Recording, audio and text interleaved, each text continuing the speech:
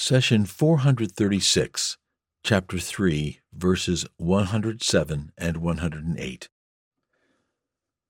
وَأَمَّا الَّذِينَ بِيَضَّتْ وُجُوهُهُمْ فَفِي رَحْمَةِ اللَّهِ هُمْ فِيهَا خَالِدُونَ تِلْكَ آيَاتُ اللَّهِ نَتْلُوهَا عَلَيْكَ بِالْحَقِّ وَمَا اللَّهُ يُرِيدُ ظُلْمًا لِلْعَالَمِينَ. But those with brightened faces will be in God's mercy, there to remain. Chapter 3, verse 107. In the previous verse, Allah spoke of the people whose faces will change on the day of resurrection to reflect their deeds. He says, "On the day when some faces brighten and others darken, it will be said to those with darkened faces, 'How could you reject your faith after believing? Taste the torment for doing so.'" Chapter 3, verse 106. However, only the destination of the disbelievers was mentioned. In the verse under study, Allah talks about the destination of those whose faces are bright, the believers. God says, "But those with brightened faces will be in God's mercy, there to remain." Chapter 3, verse 107. Take note that when God talks about the believer's rewards in the Quran, He generally mentions it in one of two ways. Listen to the following two examples. "And those who believe and do good, righteous deeds, we do not burden any soul beyond its capacity. They are the companions of paradise, and therein they will abide." Chapter 7, verse 42. And in another chapter, "As for those who have faith in Allah and hold fast to Him, He will admit them into His mercy and grace, and He will guide them on a straight path to Him." Chapter 4, verse 175. What is the difference between being admitted into paradise or God's mercy? The answer depends on the intentions of the believer. A believer who worships God seeking the bliss of heaven will be admitted into it. In contrast, the believer who worships God because he deserves to be worshipped, regardless of the reward, will be admitted into God's mercy. You may be wondering about the difference between heaven and God's mercy. Heaven is created by God and will remain as long as He wills, whereas mercy is one of His attributes. Being admitted into mercy is being in God's company. Where would you rather be? Living in God's blessing or with God, the blesser Himself? Keep in mind that all the pleasures of paradise, from food to drink and fabulous gardens, are not required to sustain life. In paradise, you enjoy eternal youth that does not require nourishment. The only longing you will have is to be in God's company. Listen to the following verses. God says, "On that day there will be radiant faces gazing at their Lord." Chapter 75, verses 22 and 23. Those who were preoccupied with the Lord in life attain a superior level of paradise called Illiyun. It is a space where there is only one over-consuming pleasure, being with Allah. Those who follow God's teachings to earn the luxuries of paradise will attain them, and those who obeyed God because He is worthy of worship will be granted the pleasure of seeing Him. Seeing the One who blesses us is far superior to all other enjoyments. The precise words of the Quran explain that mercy surrounds those righteous servants and encompasses them, and they become part of it. Now we move to the next verse in Al Imran. God says, "These are God's revelations. We recite them to you with the truth. God does not will any injustice for His creatures." Chapter 3, verse 108.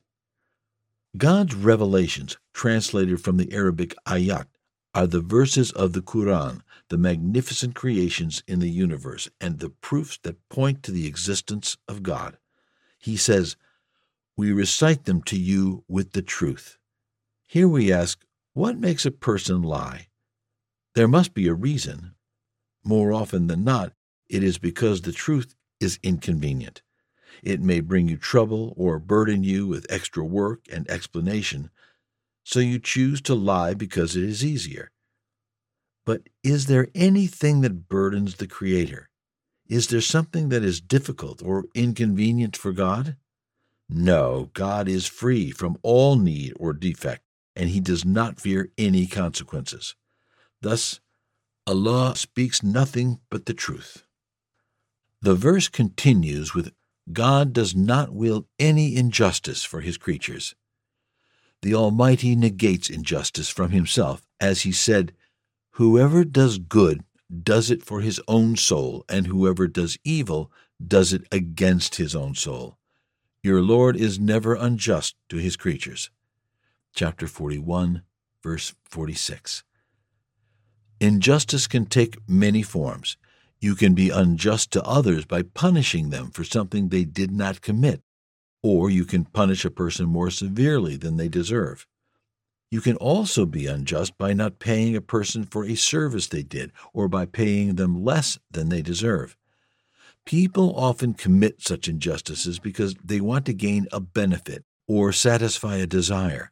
For example, you may punish an innocent person to satisfy your hatred for them.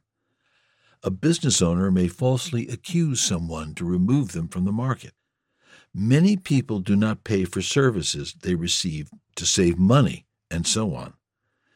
Again, we ask, does God stand to benefit from anything you and I do? Does He need or fear anything we have? Of course not. Thus, Allah is just in all His actions. In a sacred narration, Hadith Qudsi, He says, O my servants, I have forbidden injustice for myself, and I have forbidden it among you, so do not oppress one another. I would like to take a few moments to explain how the unjust person is stupid. When you commit injustice against another person, you actually make them stronger. The true motivation behind injustice is to take something that is not yours and thus make yourself stronger and the other person weaker. But in reality, the opposite happens. I will give you an example from everyday life. Let's say you have 2 children and are sitting watching them play with Legos. Your youngest child seems jealous of the nice car the older one built, so he goes and starts bothering his brother. He takes a few Lego pieces first, then steps on the car and breaks it. The youngest kid has satisfied his feeling of jealousy, but how did that make you feel as a parent? More specifically, how do you feel about the older child who was wronged? Now you sympathize with the oppressed child and try to make it up for him. You may buy him a new toy or sit down with him to build an even better car. In short, the unjust child may have temporarily harmed his brother, but he brought him closer to you. Now the oppressed child is much stronger because he has you in his corner. We are all God's children. What does God do when He sees one of His creations oppressing another? The Almighty takes the oppressed under His care, and in this way the oppressor strengthens their enemy. Had the oppressor been smart, he would have left everyone alone. The immediate benefit or satisfaction that you get wronging others will pale compared to your loss of God's compassion. The unjust ruler may escape punishment in this world, but he or she will not escape from the Creator. Allah is the ever-living, the ever-watchful. Neither drowsiness nor sleep overtakes Him. He says, the disbelievers should not think it is better for them that we give them more time. We give them rain only that they may grow in sin and wickedness. For them is a humiliating punishment. Chapter 3, verse 178. The messenger said, My Lord, my people treat this Qur'an as something to be ignored. Chapter 25, verse 30. Do not abandon God's book. Please take a moment to subscribe and to share with your family and friends. Visit us at www.tafsir.com. QuranGarden.com.